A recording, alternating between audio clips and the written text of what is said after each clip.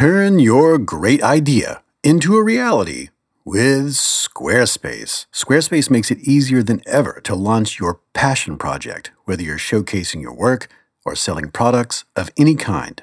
With beautiful templates and the ability to customize just about anything, you can easily make a beautiful website yourself. And if you do get stuck, Squarespace's 24/7 award-winning customer support is there to help. Head to squarespace.com/SoSmart for a free trial. And when you're ready to launch, use the offer code SOSMART to save 10% off your first purchase of a website or a domain.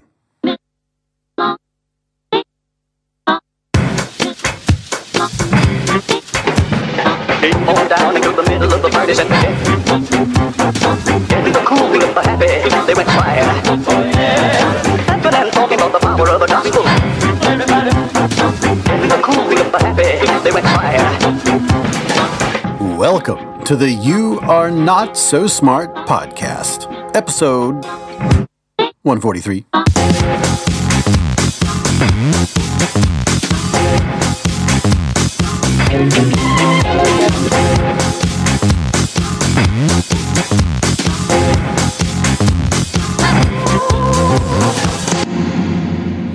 Thank you for coming out. This is Trampoline Hall here at the Garrison in Toronto, which is of course in Canada, a country. I'm starting off with the information, the stuff that you already know, and then easing into the more informative. This is like the on-ramp, the information on-ramp. To use a metaphor from the 90s that I'm changing around. So the basic thing, this is Trampoline Hall. This is a live recording of today's guest, Misha Glouberman, and he's preparing the audience for Trampoline Hall, a barroom lecture series which he's hosted in Toronto for many years. I won't play the whole thing, but I wanted to start this episode with Misha's introduction, which, by the way, he does at every Trampoline Hall. Here's some of it. Before, when the show happens, you won't be like startled or surprised. I don't want you to be caught off guard or be like, whoa, I didn't see that coming. I want you to be more like, whoa, I saw that coming. And I want you to feel, so when the show happens, you'll feel this feeling of like warm familiarity. You'll be like, oh, what does this remind me of? And you'll be like, oh, it reminds me of what that man was just saying 5 minutes ago. And you'll feel good and you'll feel comfortable, and the show will kind of unfold pretty much the way I describe it, and so you will come to trust me, which will be to my advantage in the long term.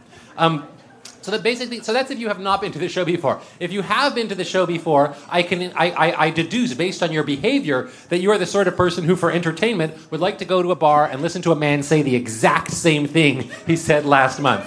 Yes! And once again, my promise to you is to make it even more... This pre-show talk/pep talk has become famous around Toronto as a way to prepare a crowd for a live event. If you were to go see another live show, you might hear someone do a version of this, and they would cite Misha as the inspiration for their particular variation. And that's because it works really, really well. And it works really well because it incorporates many of the principles that Misha teaches. Principles that you will hear about in this interview. Whoa, people are like, blew my mind already, and the show hasn't even started yet.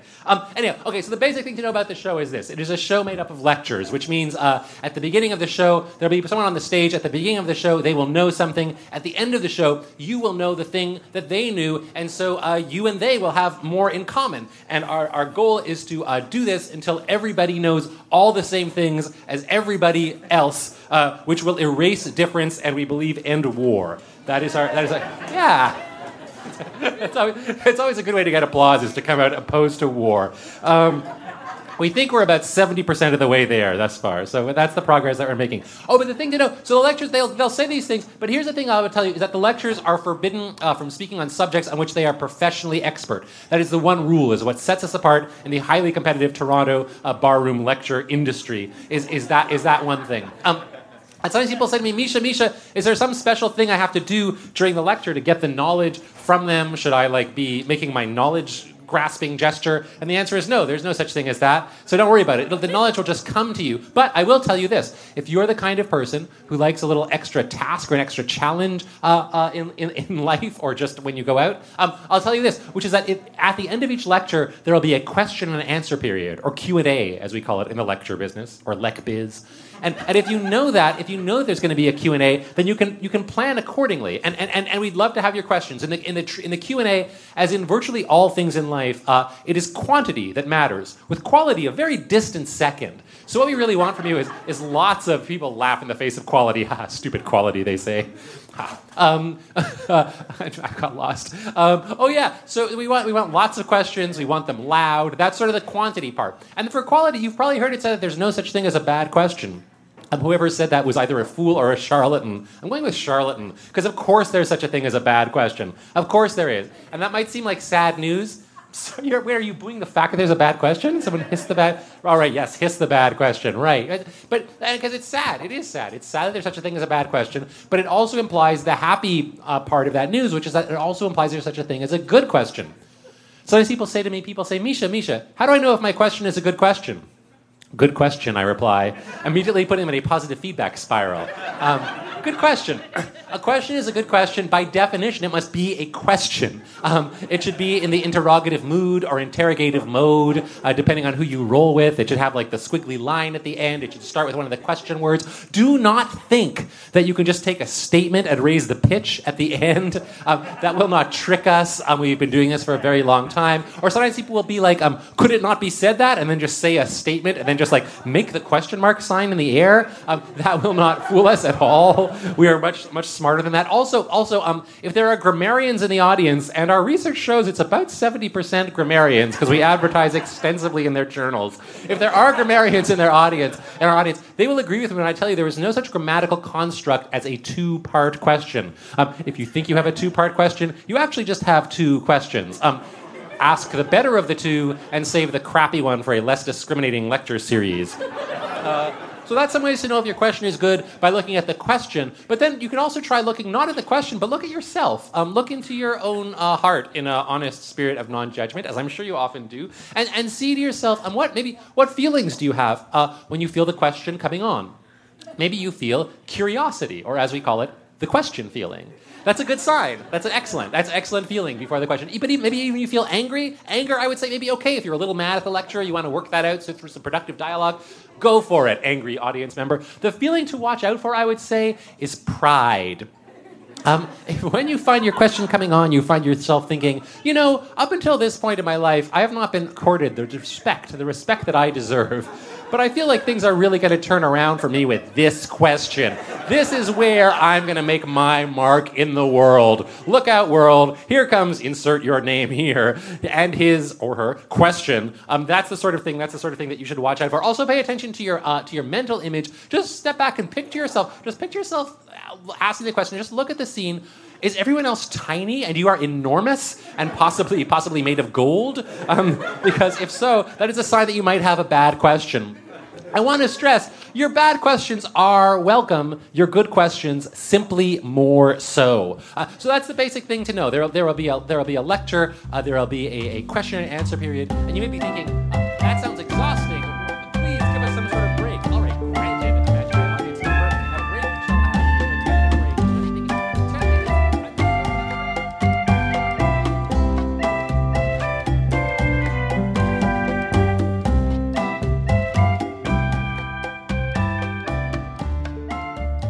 Misha Gloverman teaches negotiation, both in the classroom and within organizations, and he also works as a professional facilitator, which means he helps people design and run conferences and meetings. He also lectures, hosts Trampoline Hall, which you just heard. He also interviews people at the end of Trampoline Hall, the speakers. He interviews them and takes questions from the audience and sort of facilitates the whole thing. And he's also the co-author of the book, The Chairs Are Where the People Go, a collection of his dictated musings about life itself, recorded and edited by author Sheila Heti. You can find more information about all of this at mishagloverman.com, or you can just type his name into your Google machine. It's Misha, Glouberman. To put it simply, Misha is an expert on communication, and people pay him to help them communicate better. I met Misha about a year ago when he invited me to Toronto for a live event called the Talking to People About Things conversation series. He interviewed me in front of a live audience about all things You Are Not So Smart, and also about my upcoming book, How Minds Change. Since then, we've become friends, and we've had a lot of conversations about having conversations, and all sorts of other stuff too. And since I'm in Toronto right now, I thought it would make for a great episode if we sat down in his kitchen and recorded one of those conversations. That being said, the audio in this episode has that recorded in a kitchen without soundproofing sort of feel, so please forgive the low hum of the refrigerator in the background. So that's what this episode is. Negotiation and communication expert Misha Glouberman talks to David McRaney about how to talk to people about things. And to start out this interview, I'm actually going to skip ahead about an hour into our conversation, where he revealed the inciting moment, the life event that led him into this field of work. It's a great story, and here it is.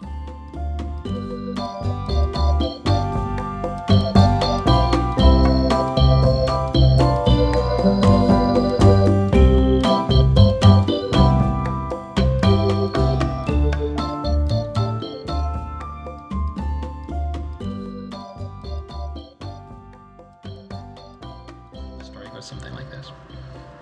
This was quite a few years ago, and I moved into this apartment, and I knew when I was moving in there was going to be this restaurant opening in the building. And the restaurant opened, and it's a sort of fancy restaurant, and it turned in the day, but in the night it turned into a bar that played really loud music. And I like to think of myself as the kind of easygoing person who isn't bothered by this, but that's totally inaccurate. It turns out I'm incredibly bothered by it. It really freaks me out and annoys me. And I talked to the owner of the bar, the manager of the bar, and he's always sort of really sympathetic, but ultimately there's not that much they can do about it. And like every night it kind of gets worse and worse. And I'm like, oh, this is going to be hard living in this apartment. I don't know if I can live here. And more it's bugging me. And I ask him to turn the music down once in a while. They don't do it. I keep talking to him, and he's always really sympathetic. And then I talked to him one day, and he's like, yeah, he's really nice. He says, I see how hard this is for you. It's going to be even harder when the patio opens. And I'm like, oh my God, like what a nightmare, right? There's going to be this patio. So I go, and I'm like, I have to stop this patio. So I go to City Hall, and I start talking to my neighbors. And what I discover is that it's a really complicated situation, and dealing with City Hall is a nightmare and all this stuff. But what I learned is that, like under certain circumstances, neighbors can stop a patio from opening. But you sort of have to get together, you have to do legal research, it's complicated, you have to do petitions. So we do all this stuff. Me and my neighbors get all together, and we start organizing. We form a residents association. We start figuring out how we're going to stop this patio. And the bar owners know we're doing this, so they're pretty upset. They're trying to stop us from stopping the patio. And now there's all these like public meetings, everybody's yelling at each other, and everyone's in a fight. And then it's like this war. It's like this all-out patio war. And it like completely takes over my life. It's like embarrassing that like I've now become this obsessive like patio stopper, and I'm like, in my apartment keeping noise logs for the noise, and I'm like, we're circulating petitions all the time, and we're just like in all-out battle mode to like stop these guys from getting their patio. It goes on, and it gets more and more antagonistic. And then we get a call from someone at the city councilor's office, and the guy from the councilor's office is like, you neighbors, you know what, you win. You guys have won. You guys have like gotten like a gazillion signatures. Like you guys turned up laws we didn't know existed, and we're the city councilor's office. Like you win. If you don't want a patio, there won't be a patio. And if you want, you can come to City Hall tomorrow and see this bar and not get their patio. And we're like, yeah, we want to do it. That's awesome. That's going to be amazing. So we all go down to City Hall. We're like so psyched to see these guys not get their patio. And like we're going to win. And that's like, we talk about that thing about winning. We're going to win this. We're going to be the winners in this story and see these guys not get the patio. We're so psyched. And we go up, and then someone from the councilor's office comes up to us and says, hey, the councilor wants to see if we can work out some sort of agreement. And we're like, no, like agreements aren't for winners. We're not here to have an agreement. We're here to just be the victors. He says, well, why don't you told us we won, don't change this. And he's like, well, just come talk to us. And so when we sit down in the councilor's office, and it's like the councilor and a couple of neighbors and the owners of the bar. Well, the councilor goes to the owners of the bar, and he asks that magic question. He's like, what do you guys want? And the owners of the bar say this thing they've been saying all along, which we kind of haven't exactly been believing. But they say, we want to open this nice patio that's going to be open for lunch and dinner. It's going to be really classy. And they've been saying that all along, but we're like, they're this noisy bar. They're not. So the councilor says to the owners of the bar, he says, well, would you guys be okay with a patio that was just open for lunch and dinner, but wasn't open late at night?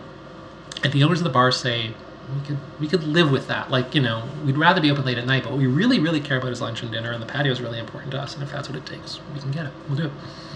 And of course, we're still like, no, don't give them the patio. They're this noisy bar. They suck. So the counselor says, hang on. He says to us, to the neighbors, you guys are concerned about the noise. And we say, yeah, it's really awful, and we're really upset about it. So he goes to the owners of the bar, and he says, listen, your neighbors are really concerned about the noise. And so to the owners of the bar, he says, what would you guys say if we said that we would grant you your patio license on the condition that you control your late night noise? So if you control your late night noise, you can have the patio. But if we find that there's an ongoing problem with the late night noise, we would revoke the patio license. Do you think you'd be able to control the noise? Bar owners say, yeah, we can do that. They say, if the patio is really, really important to us. And if what we need to do to get the patio is to control the late night noise, we can do that. And so the counselor turns to the neighbors. He says, what do you think? And it was like this huge moment of cognitive dissonance. Like you actually you kind of feel the wheels grinding against each other in your head. And it was really confusing. And whenever I tell the story, I'm like, there's this sort of pause in the moment where I sort of say, just to be clear, like the story has an ending. But like it could have gone either way. Like if anyone had like one more cup of coffee or one less cup of coffee, had traffic been a little worse or a little better, like we could have gone either way. We were really on the fence. Because on the one hand, we're like, all we wanted was to stop this patio. This was our job. We were so excited to stop the patio when we were going to win and we were going to get everything we wanted for it. But on the other hand, when we thought about it, if we stopped the patio, it wouldn't make the noise any better. It would probably make the noise worse because the bar owners would be mad at us now and would have no incentive to like keep the noise down. But on the other hand, this deal the counselor was proposing might actually shut down the patio. Might actually fix the noise and keep the patio. And so we talked it over, and we really kind of were, but in the end we said yes to the deal. And the counselor took the deal, wrote it up, went to council, took 20 minutes to write it up. Within a couple of weeks, the patio was open. Within a couple of weeks, the noise levels were really massively better than they were before. The patio was like, in many ways, a pleasant addition to the neighborhood.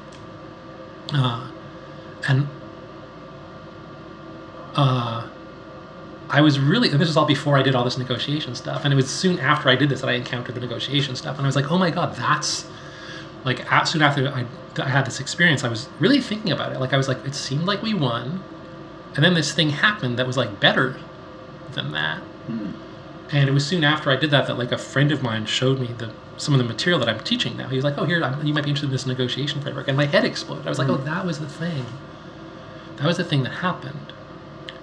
So, like, when you were talking about the idea of positions and, like, you want to keep the other person's position, I'm like, and getting at the underlying interest, I'm like, oh, you have to do that with yourself, too. Because, like, there's a whole bunch of things that happen in that story. But one of them is that we did this really common thing where we had an interest, which is that we wanted to be quiet in our apartments. And from that interest, we developed a position, which was that we wanted to stop the patio, which is reasonable. But then what we did was we held on to that position of stopping the patio, to the point where we totally forgot about the interest. Like, we don't care about the interest anymore. Now we just want to stop the patio. So even when someone comes to us and says, hey, here's a way that you can have quiet in your apartment. By the way, these guys are going to get their patio. We were like, no. Like, our first response was to be like, even though they were like, here, we have a solution to your problem. You're like, no, I'm already latched onto this other position. Even though the position doesn't fix my problem. But you get fixated on it, right? And I think we do that all the time. Yeah. So one thing that happens there is that we got fixated on a position, and we lost track of our underlying interest. The other thing that we did, I want to hear about the other thing that we did was that we made the situation antagonistic, in a way that was really costly. Because, and this is something people do all the time too. You take a situation and you make it more and more antagonistic, and lose track of the fact that, like, that's not going to serve your purpose well. So in this particular case, and again, this is the thing about underlying interest sort of having multiple layers. I want there to be no patio because I want it to be quiet in my apartment so I can feel comfortable and good in my home. That's the real underlying interest. The deeper interest, I want to feel comfortable and good in my home and be able to sleep at night. I lost some sleep because of the noise, but I lost more sleep because of the acrimony that I created. And the idea that I was going to feel comfortable in my home by making enemies of the people who operated a business. Like, I wasn't going to feel good in my home if I, like, crushed their business. I'm like, oh, there's the guy who crushed our dreams. Like, good morning. Like, I'm going to feel awful and they're going to feel awful. But we lose track of that. And so we create all this antagonism, even when that antagonism is costly to us. And in doing that, what we did was we destroyed, potentially, like had we said no, and that's the thing, I think the thing that I've been struggling with a little bit in this conversation is just like this idea of like creating or destroying value in negotiation. That I think a lot of the assumption in negotiation around antagonism has to do with the idea that, with a zero-sum idea of negotiation, the idea that in a negotiation, the amount of value is fixed. But it's very rare in a negotiation the amount of actual value is fixed. There are very often opportunities to create value. And if you're the pessimistic sort, you can at least acknowledge that there are opportunities to destroy value that you might want to avoid. So it's not zero-sum. If you can just destroy value, there's still not zero-sum. And so part of the goal of a negotiator is to try to create as much value as you can and or try to avoid destroying value. So in this case, the thing I think about is like, had we said no patio, the amount of value would have been that we would still have noise in our apartment. They wouldn't have the patio that they wanted. But then we say yes to that deal. They get the patio that they want, which creates more value. We get quiet in our apartment, which creates more value. We get this patio in our neighborhood that turns out to be like a net probably positive thing. So we get like a little more value. So we've actually, like in those different outcomes, the total amount of value is different. And that's really important. It's really important to understand that. And then the last thing in this story, there's just so much. The last thing, and I think maybe one that really connects to, is that desire to win. That sort of paradoxically in that story, in order to get what we really want, one thing that we had to abandon was the desire to be the victors, to be the winners. Because if we go in and we shut down their patio, like for months and months we fight over the patio and then we shut down the patio, then we can wave a flag in the air and be like, we won and they lost. It's unambiguous. We are the winners, they are the losers. I'm in my apartment waving my victory flag, unable to sleep because of all the loud noise from the thing. If we say yes to the patio, it's not clear that we're the victors. It's certainly not clear that there's a winner and loser. We sort of have to give up.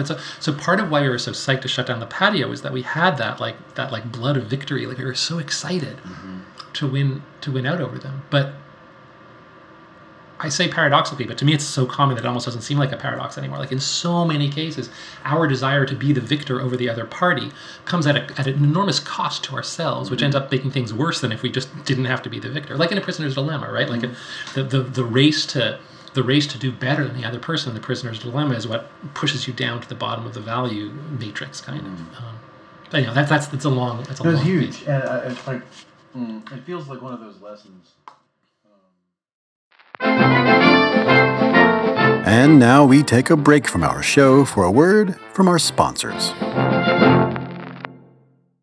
If you are trying to find ways to improve yourself and make the most of your time, you have got to check out The Great Courses Plus. The Great Courses Plus gives you unlimited access to learn from passionate, engaging professors and experts about anything that interests you.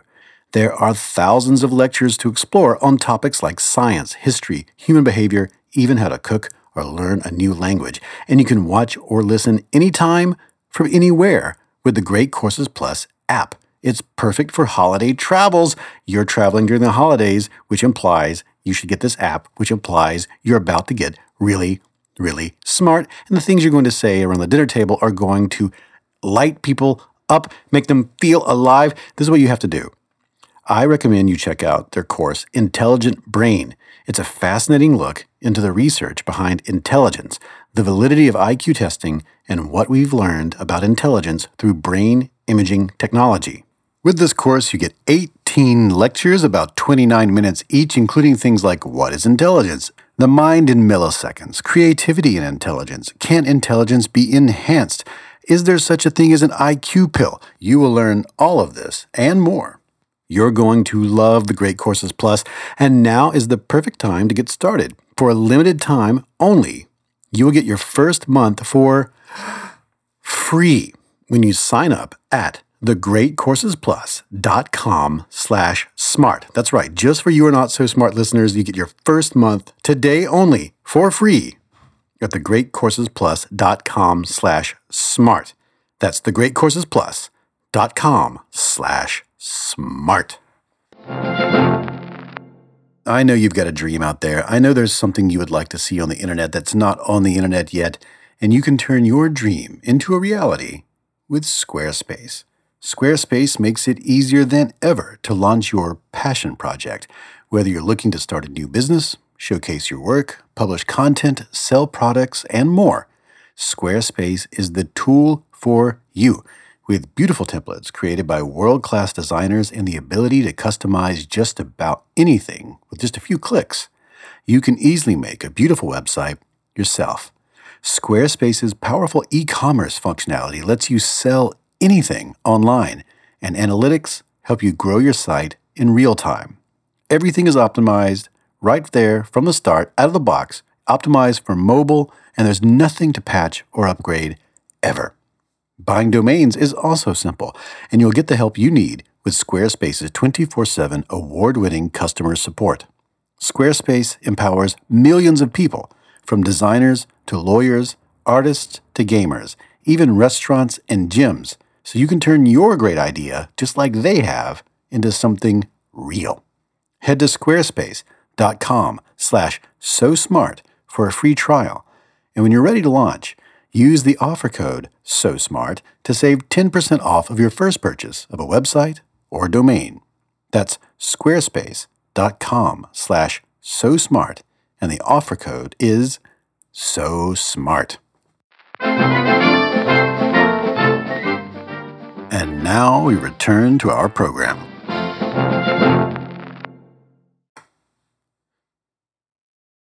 My name is David McRaney, and this is the You Are Not So Smart podcast. From here forward, it's just a conversation between me and Misha Globerman. He teaches negotiation. He is also a professional facilitator, and he has a lot of things to say about how to talk to people about things. Also, this is a conversation in a kitchen, so please forgive the hum of the stuff in the kitchen. All right, here we go.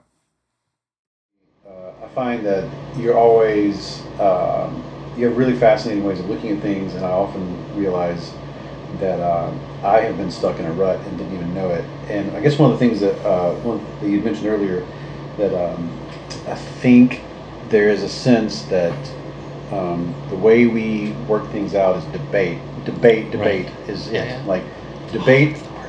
Let's go get this person who has a dangerous idea and bring them in front of this person who has a more mainstream idea and have them debate, and then we, the audience, will now become enlightened, and maybe even one of the two will like go, I was wrong. Yeah. And we do that a lot, and we're going to churn up some really great stuff. Like, yeah. Debate is the worst, which is a kind of, I feel like I'm undercutting my own claim in some ways. I'm like taking an antagonistic stance against antagonism.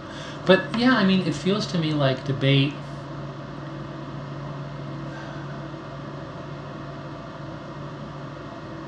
it's a really, really, really antagonistic way to approach difference of opinion. Whenever I think about debate, I feel like debate is like the first step in like a society, a culture deciding to become less violent. And they're like, okay, like, so the way we've settled our differences up until now is like we've like divided up into two teams, and like everybody's going to be on one team or the other, and then we're going to like hit each other with weapons until one team loses, and then like that, and then the other team will be the winner, and then like we'll know what's going on. And then debate is saying like, you know, violence is bad. So instead what we'll do is let's divide ourselves into two teams and attack each other with words, and one team's right and one team's wrong, and at the end we'll know which team is right and which team. So you're sort of reenacting the same model, and like you're doing it without violence, which, just to be clear, is a tremendous step forward. I mean, I'm not like equating the two, but you're sort of using the exact same model of two sides and victor and loser and antagonism, and again, really awesomely taking out the violence, but it's still that same model. And that seems unfortunate, and it seems unnecessary. And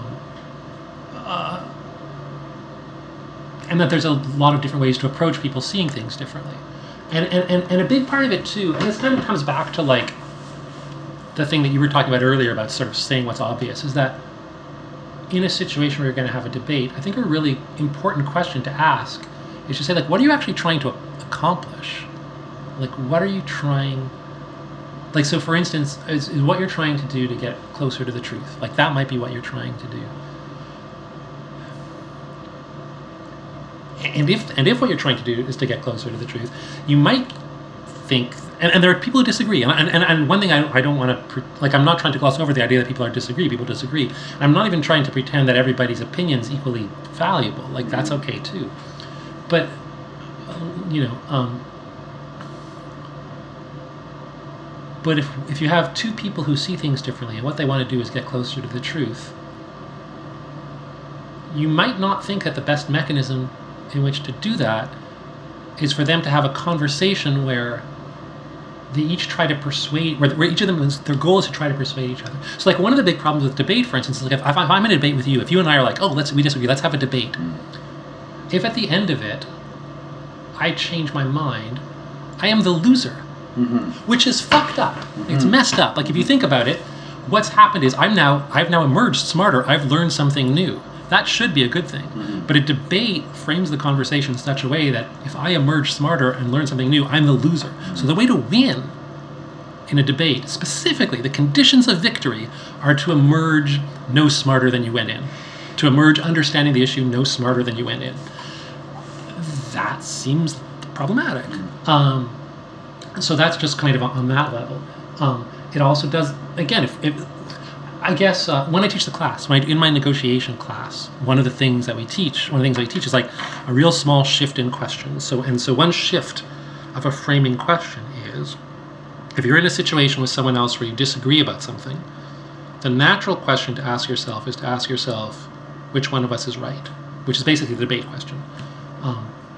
And then what I say is, what if instead of ask which one of us is right, you were to ask, why do we see this differently? And the idea is that if you make that shift, that second question, all of a sudden you're doing something really different. Because first of all, which one of us is right is basically it's not an open-ended question, it's a closed question. Which one of us is right is a multiple choice question. It's either Misha or David, that's it. So at the end of it, what we're going to know is either you're right, good for you, and I'm wrong, or I'm right, that's it. So there's just one type. But on the other hand, why do we see things differently? That's an open-ended question, that's an essay question. And we can start to explore that.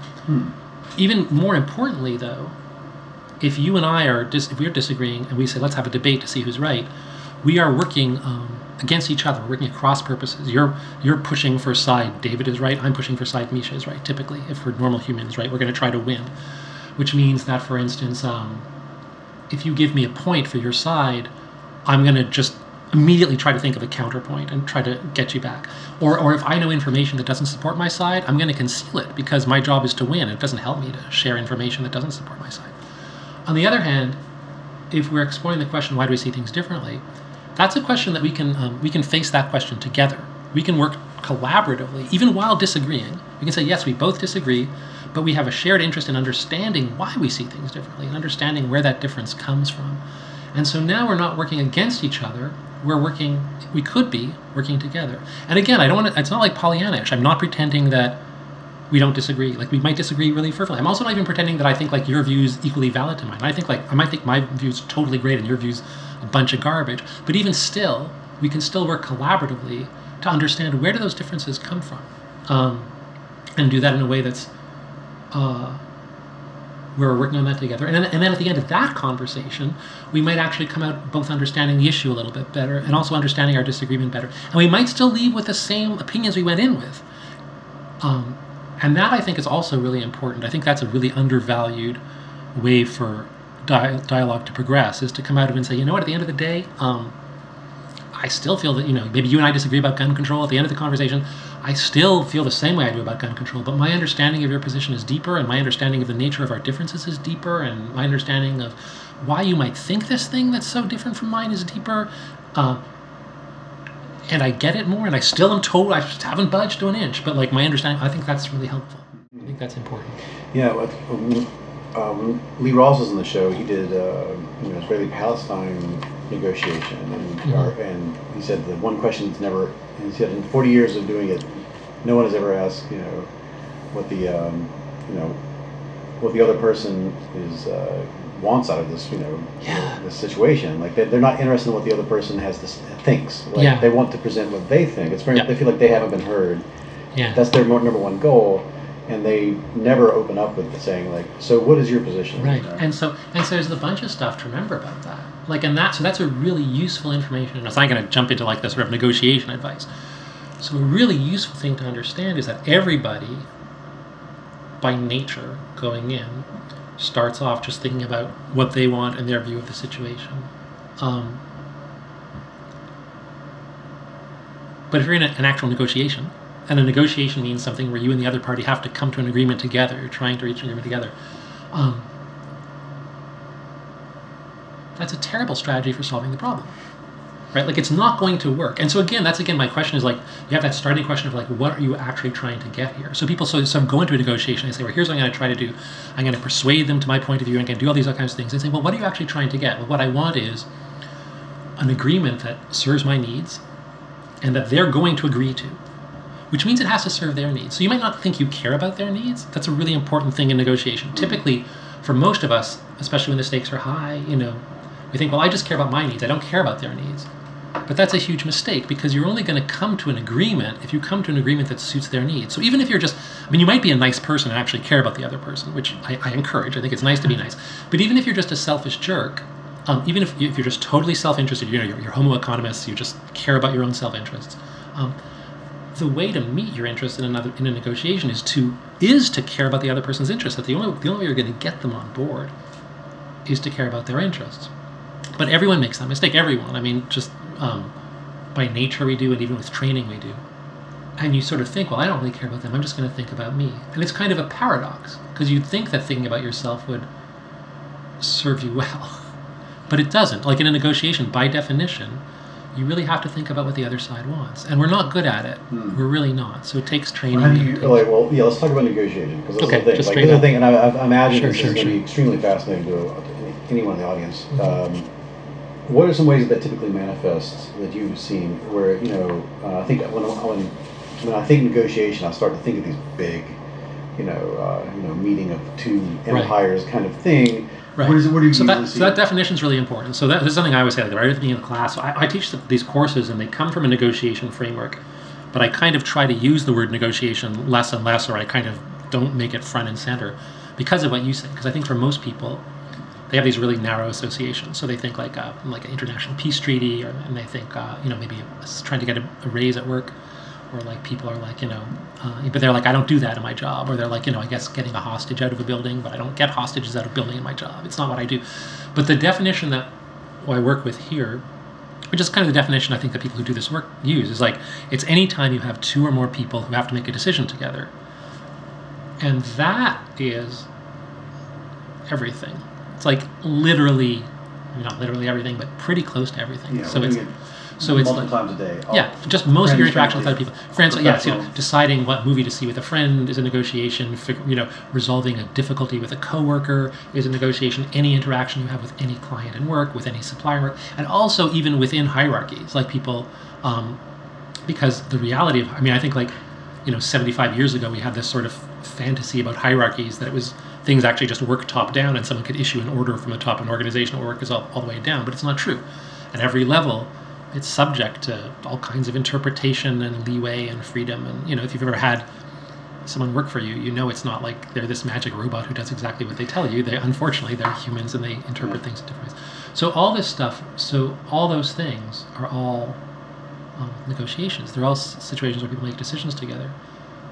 So it's huge. It's just like enormous. And so that's part of why I don't call the course like fundamentals of negotiation. I call it how to talk to people about things, because the idea is just like everybody you deal with all the time. These are the principles that apply. And part of what's so powerful and nice about this stuff, like when you talk about the international peace treaties, is that a lot of the principles that get sort of studied and taught, like they get used in international peace treaties, but they also get used in dealing with family disputes, and they also get dealt with in business stuff, and you can also use them for child rearing. And part of what's so nice about it for me, for teaching this stuff, is I really like the idea of people kind of being integrated. And so I sort of like the idea that you might have this, I guess that's to me what integrity is. Integrity is you have principles, and you don't treat, you don't have one set of rules that you use at work and another set of rules that you use at home. You kind of have a set of rules, and I kind of like that about this stuff. Oftentimes it feels like, and there's a certain, I think, personality type that does this, where you're like, do I have to adhere to my values and my principles,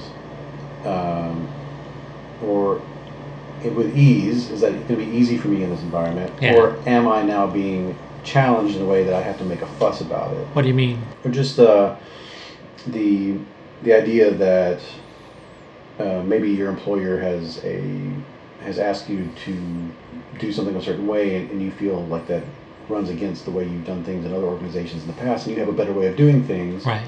And so you don't feel like there's an avenue for negotiation. You feel like you're just simply being attacked, or that you're now in an antagonistic situation with someone. Right.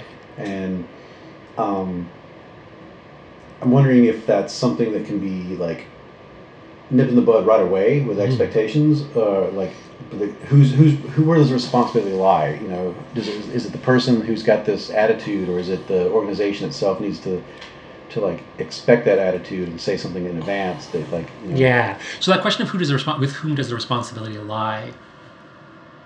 As an individual in that situation, I kind of feel like it's the wrong question to ask yourself, because for me, responsibility lies with me always. Always. Like, and that doesn't mean that even if I'm in a situation that's vastly unfair, for me, the responsibility relies with me. That might. I'm trying to think of how to put it. I mean, I don't want to suggest there aren't situations that are unjust, because there are, but it's still. Then it's up to me to point out that it's unjust if I'm in that situation. I guess I'm not sure I'm getting that. I'm not sure I'm getting that right. Maybe, let me come back to your example. So you talk about, like, you're like, okay, I'm at a job. My boss tells me to do something. I know there's a better way to do it. And so this feels like an antagonistic situation. And I guess to me, I'm like, okay, let's take that apart. So my boss tells me to do something. I know there's a better way to do it. So right off, I'm like, okay, let's take that apart. It's like, I would want to re-examine that, like to shift that from like this kind of very like partisan inside my own head way, where it's like, I know, because right off the bat, that's one of the problems, right? Is that we treat our own beliefs as if they're facts, right? So it's like, I think a better way to step back from that is say, well, clearly the boss, he has an idea of what's the best way to do it, and I have an idea of what's the best way to do it. Our ideas are different, assuming he's not, let's assume for a second he's not like a complete idiot or moron. Like, maybe it merits investigation that our ideas are different and find out where that is, as opposed to just like immediately go into like, I'm right, I know I'm right. And then the next step in when you said was like, so now we're in an antagonistic situation. And to me, I'm like, that's only an antagonist. You can make that an antagonistic situation, but that's not inherently, and it might be one, I mean, depending on who your boss is, but that's not inherently an antagonistic situation, right? That could be, like, you can imagine a world where you have a boss and where your boss says, hey, I'd like you to do things this way. And you say, hey, that's interesting that you suggest that way of doing it. I would have thought to do it a really different way. And we clearly see it differently, and I think it might be great for us to figure out what that difference is. There's nothing antagonistic about that. So I think for a lot of people, just as soon as there's a difference of opinion, they're like, well, now it must be antagonistic. But I think one of the things that I want to allow for is to say, no, like, there doesn't have to be. You might have different ideas about what to do and say, hey, we have different things about what to do. Let's work together on how to solve that. And be open to the idea that maybe you're going to learn something, and not, as opposed to saying, oh, I'm going to try to push for my idea, show my ideas right and show that ideas wrong, which doesn't get good outcomes for a million reasons. It doesn't.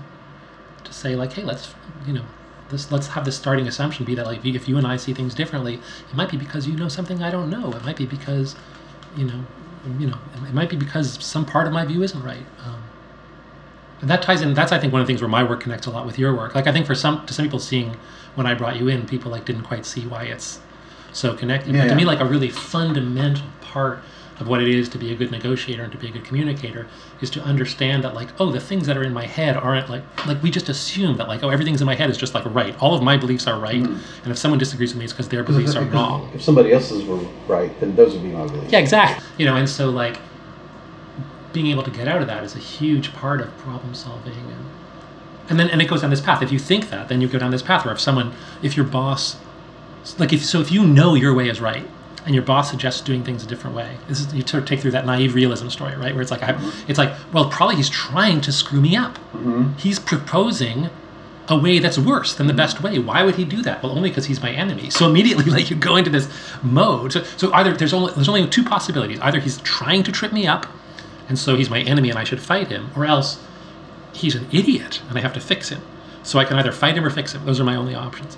But if you can get out of that mindset where you assume that all of your beliefs are true, then all of a sudden you're like, oh wait, here's a person who sees things differently from me. Maybe that merits exploration.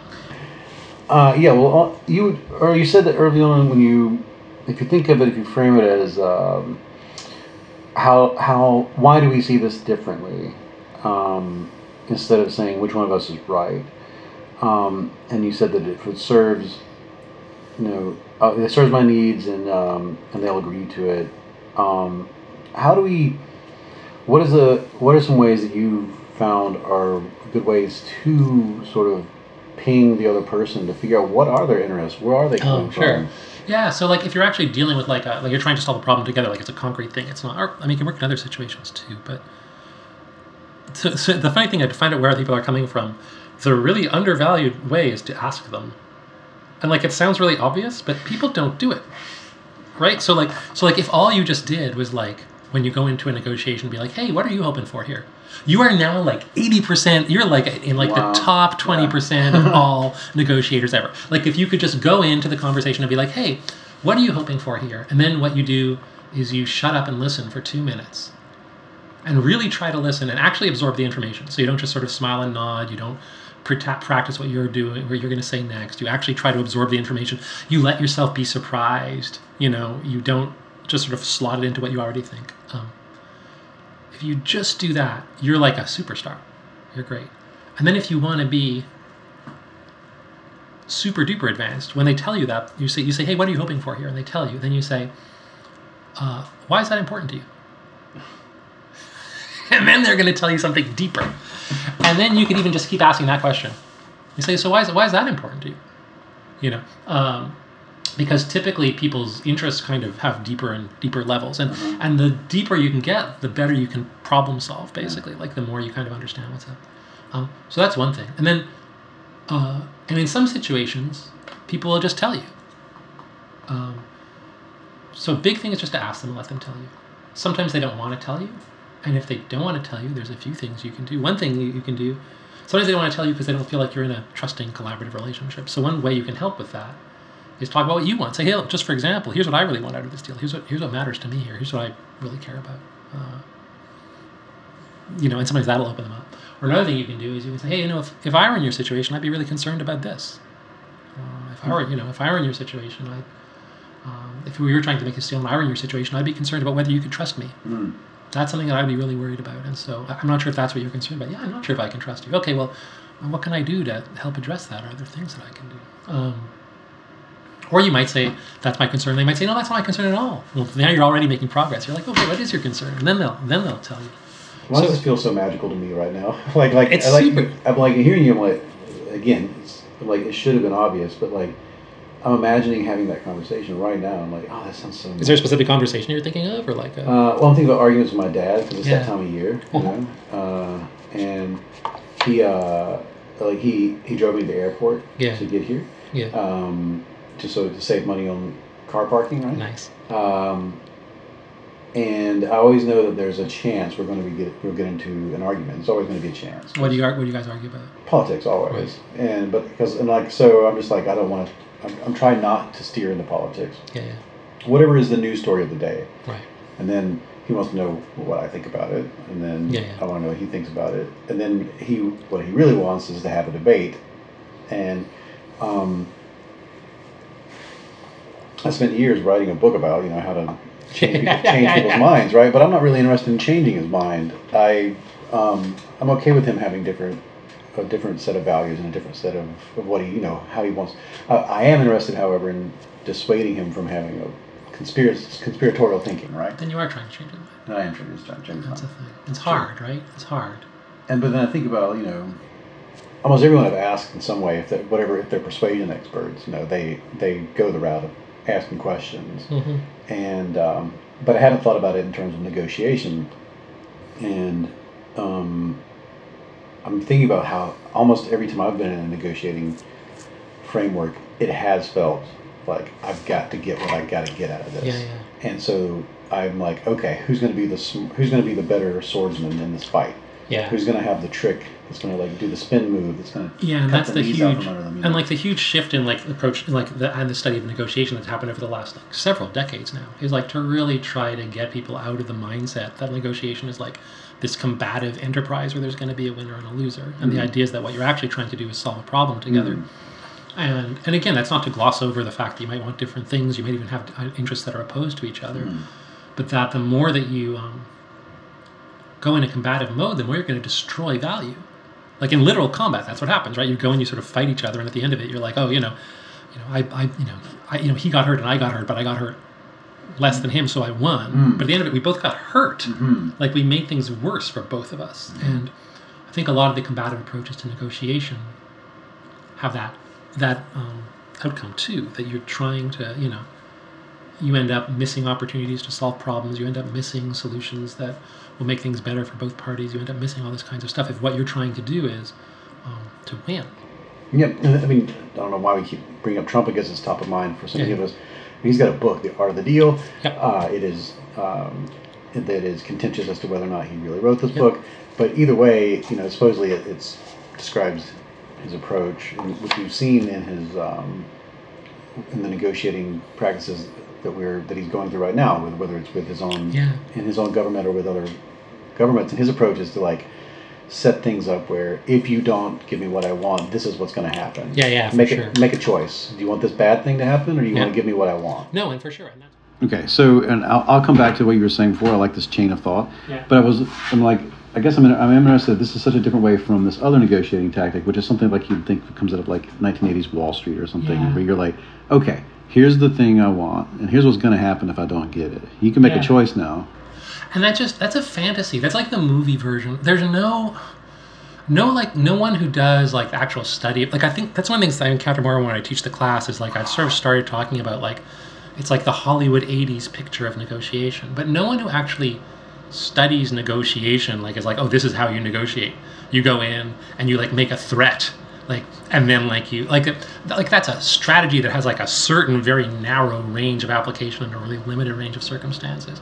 But most of the time, what you want to be doing is you want to be problem solving. You want to be looking for opportunities for mutual gain. You want to be looking for stuff where it's like, oh, here's something that like you care about a lot and I don't care about very much, and so we can create. And here's something that I care about a lot and you don't care about very much, and we can create mutual value, right? Like it's just basic like economics. Like if we engage in a voluntary exchange, at the end of the voluntary exchange, both parties should be better off because I've given you something that you want more, and you give me something that.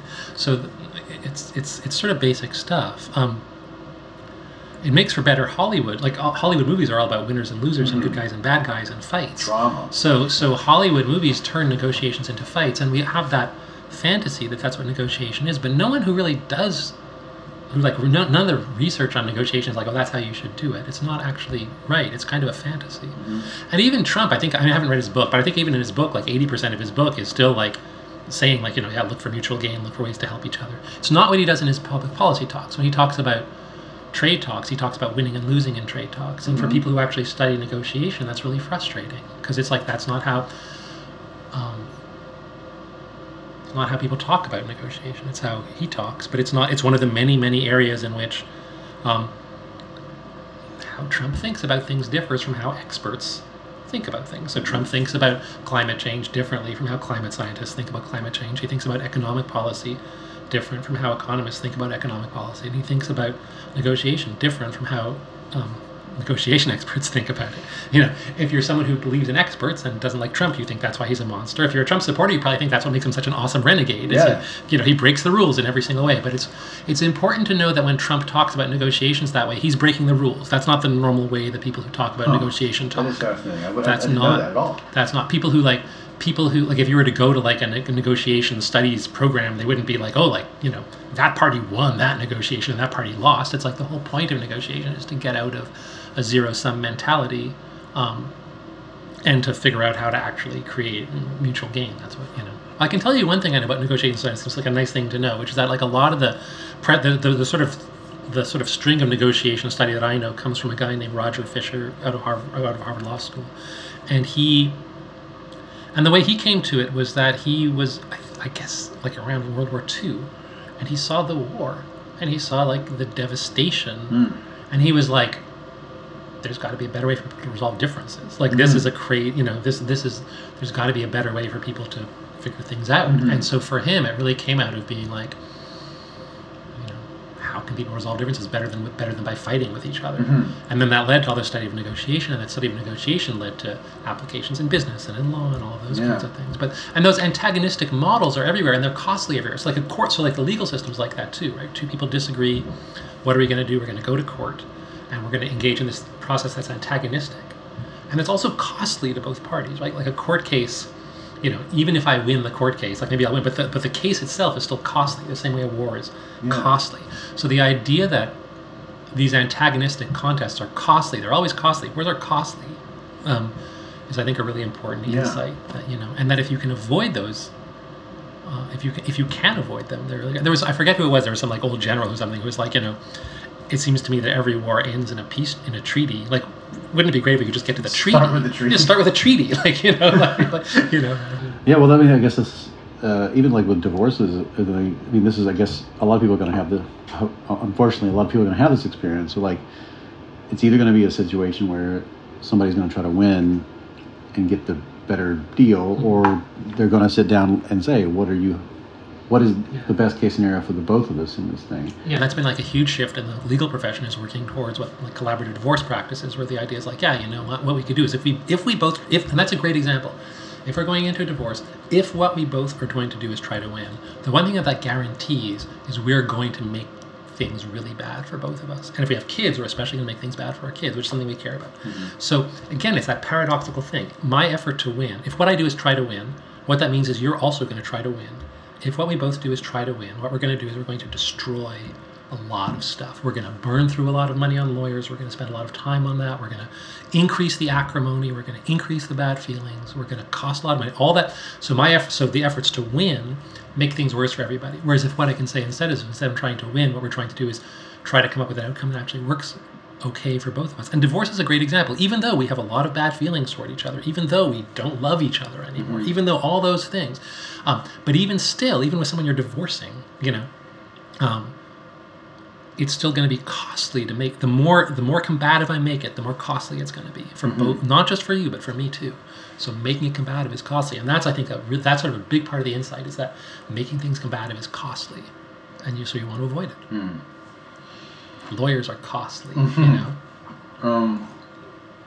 So I'm listening to you. I'm sort of imagining it as a framework, even if that's not how you put it. I'm like trying to like understand it in that way.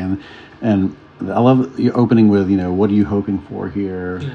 And if they're not willing to say, you can say, like, if I were in your situation, it's almost like Rappaport's rules, where you like you say, well, I'm going to frame your argument the way I think you would frame it, and that encourages them to go, well, no, not exactly like that, more like this, and now you've just almost tricked the person into having a conversation, or this is what I'm hoping for, which is a huge thing to say.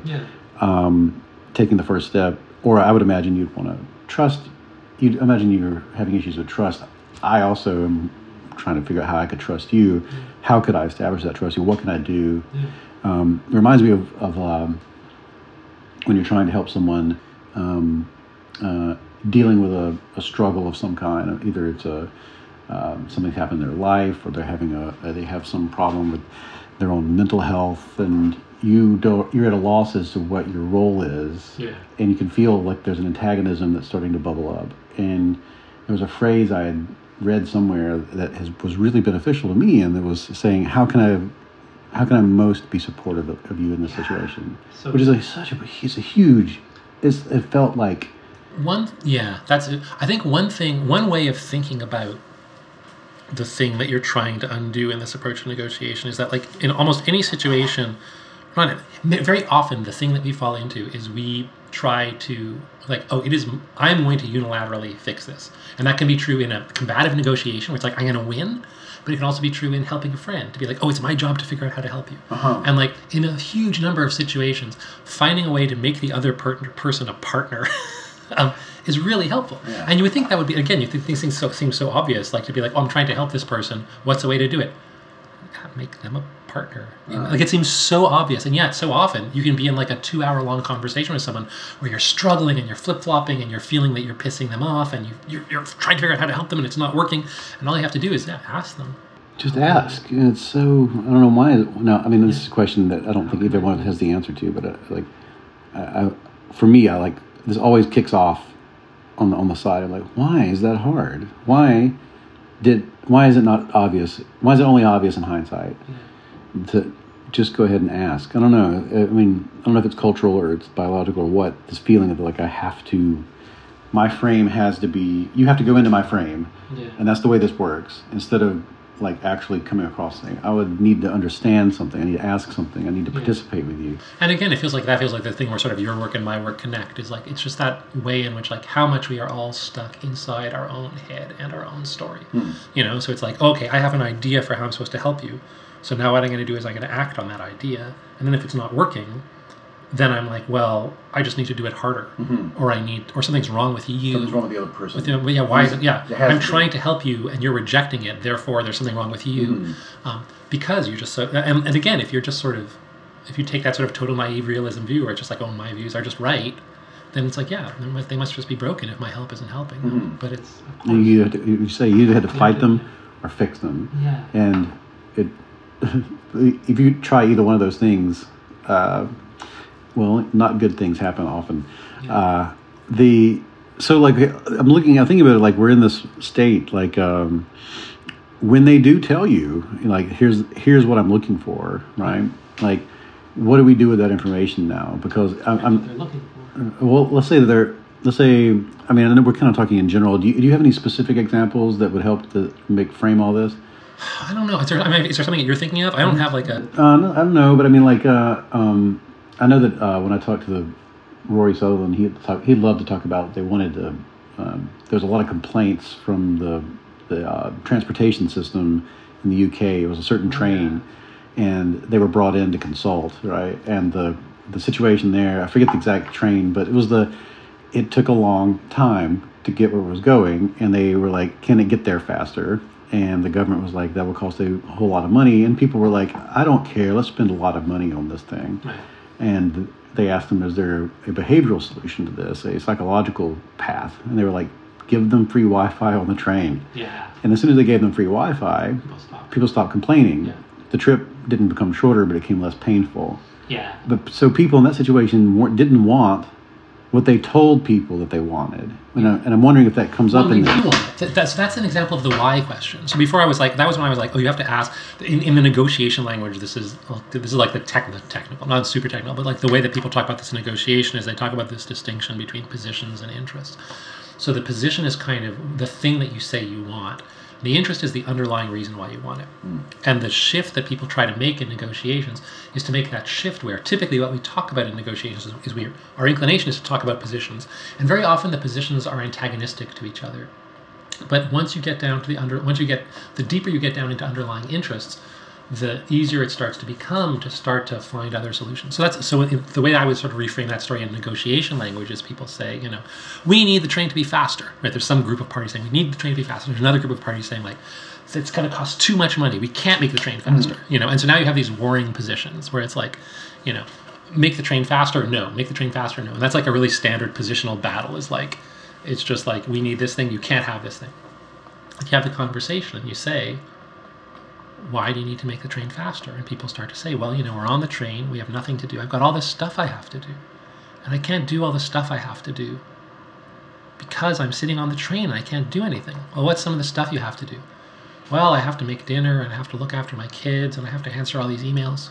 Well, you can't look after your kids on the train. You can't make dinner on the train, but we might be able to help you answer all your emails on the train.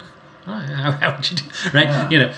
And so you have to have that underlying interest, but it's only once you have the conversation about the underlying interest that you can do that. This is super fascinating to me in that I see this all throughout. This is also what we do intersects, and that people are often having the conversation about this. They're having this positional battle, and they get blind to the idea. That's what we're talking about. That's what we've always. Context, so we can... Like when I'm having a debate or a conversation, or I'm trying to understand like the nature of my own behavior, or if you're trying to like have even an artistic discussion where you're like, how do we? Why is this movie not working? What can we do to fix the movie? Like we often are having a conversation about these salient aspects that we've assumed are the real these are what's driving our feelings about this. Right. One example I can think of is like people say CGI sucks in movies, Right. and but they only say that about movies that aren't very good. Right. Because they can't Because they can tell that it's CGI. Yeah, they can't pinpoint. So when you know that it's CGI, you know that it sucks. But like, right. But sort of by definition, if you know it's CGI, that means that it sucks. Yeah, and or if the movie's bad and you can't pinpoint why the movie's bad because it has something to do with storytelling or characterization or bad acting that's just bad, not bad enough to quite notice, but something's off. Yeah. Like it's the introspection illusion. So you don't know why it is that you feel the way you feel. So you try to look for something that's salient, which would be what's the most salient thing. Well, it was full of CGI. It was like a cartoon or a video game. And so now your argument to yourself, your reasoning is that movie was bad because of all the CGI. And then that becomes a conversation, and then now a movie executive might be like, turn down the CGI in the next movie we make. And so it's like this positional battle you're talking about where like all these decisions are being made about a thing that has nothing to do with what's actually the problem with this stuff. Yeah. Or it does fix the problem, but it's a really expensive way to do it. You know, like the other, and it's not. Yeah, or it's not. Yeah, exactly. We're like, what they really just want is a simple story told well. And I don't care if that CGI is terrible. I don't care if it looks good. I can still watch a movie made in the 1930s and 40s and forgive everything, every movie making convention that today would not pass muster if it's done well. Or Quentin Tarantino still does the rear projection in the car scene, and it's considered quaint and fun because the movie that it's within is well made. You throw that in a poorly made movie, and you're like, and they did something. And so it seems to me that so instead of taking people's positions at face value, a way to actually respect them is to try to figure out what the interest is. I just see it applicable across domains, and trying to figure, because also I think from a psychological perspective, like with the introspection illusion, is you rarely can take people at their word when they tell you like why they did what they did, or thought what they thought, or felt what they felt, because the antecedent to that thought, feeling, or behavior, it might be something they haven't noticed. Or it might be something that they're unwilling to say out loud. And it seems to come up in these negotiation frameworks where that salient thing is you move all of your energy into protecting. I have come up with a narrative that makes this make sense. And I commit to it so hard that I lose track of what got me there in the first place. Yeah. What was the motivation to even create that narrative? Yeah. And I've seen that happen in interpersonal, whether it's with friends, family, lovers, or whatever, where points of contention start to be about a concrete argument, but the underlying thing that's creating the argument is never addressed. Yeah. And I think that's a lot of the stuff. I mean, the kind of thing that's come up a lot for me in the past few years is like the kind of thing is like, that's how do you talk to your dad who has different politics than you? And like, it's funny because people always, for me, it's like people always like bring it up as a negotiation. And for me, I'm like, that's not a negotiation. Like you're not, like just by my definition of what a negotiation is, there's actually not a negotiation you're engaged in there. There's not a decision that you're trying to make together. There's not a task. Like it'd be different if like you and your dad had one ballot and you had to decide together how to cast it. That would be a negotiation. But that's not how it works. You get to vote, he gets to vote. Like you can just... Oh, that's very interesting. So the question is more like what's actually going on in that conversation? What are you... what's happening? And I think in a lot of those conversations, what's happening is like... is someone... And it's not to say the politics don't matter. The politics do matter. But I think that an important part of the conversation very often is like, I'm sad that you're so different from me, and that maybe that's the conversation that maybe the conversation isn't even the sort of like, I want to understand your point of view. Let's try to understand. It might be like, it makes me, I'm sad that you're so, are you sad I'm so different from you? Like that seems like that's part of why those conversations often get so charged with family, because otherwise it would be just as charged with anybody, but it's not, right? It's just with family. And so part of it is like, that's part of what's going on. So maybe that's the, why are you trying to have this conversation? Because I want to love and respect my dad, and it's hard to love and respect someone who sees the world so differently. And you want them to love and respect you, and you feel like you're not getting that. Yeah, whatever those things are. And so maybe I feel like maybe 3/4 of those conversations would involve people being like, yeah, of course I understand you see things different from me and it pains me, but of course I still love and respect you. Like if the two parties can say that to each other, that might actually be the conversation that needs to happen in that case. I mean, again, that's not a negotiation. I'm kind of stepping outside of my own expertise a little bit. But it's in the same place of that, like making such living on assumptions. Yeah. And trusting your assumptions more than, and not, trusting your assumptions to the point that you're not going to ask or even reach out or be vulnerable to the other party, because that in some way is going to threaten the assumption. Yeah. And I guess one thing, and also like being like, also like asking like, what is this conversation for, is a really important question. Like, what is this conversation for? What would it look like for this conversation to go well? Is the strategy I'm taking likely to bring out that, like, that's also, is the strategy I'm taking likely to bring out the result I want? That's a really common question that like can blow things up. Like, where you're like, oh right, of course they're not gonna change their mind. So what am I actually trying to do?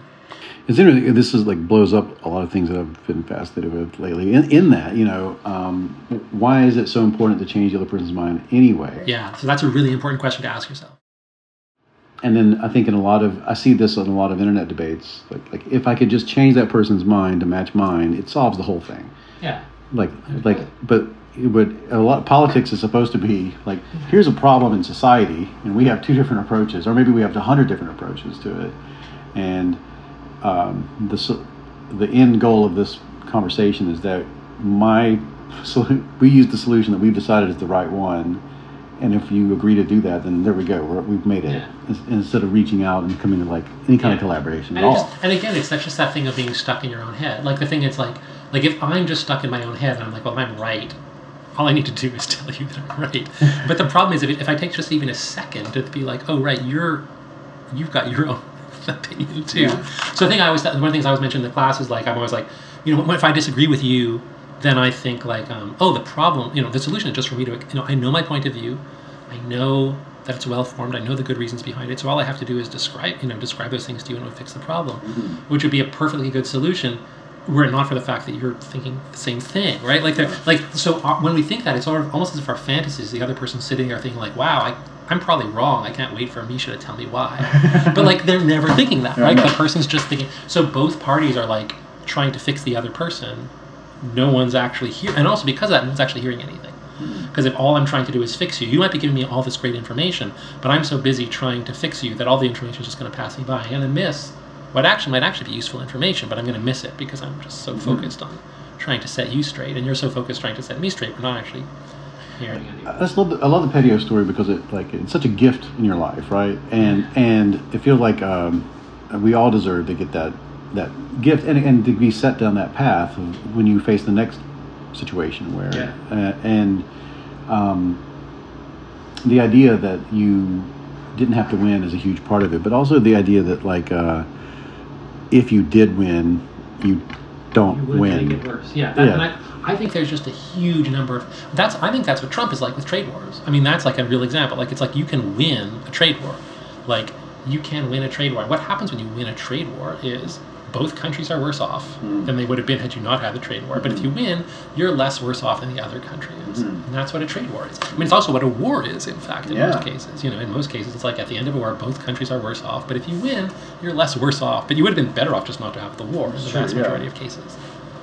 Well, in your class, like what do you find is usually like the most common misconceptions that people like when the first week or two and like you're unloading some of these ideas? What seems to be things that people are like, they have those like, I never saw it that way? There's a lot of them.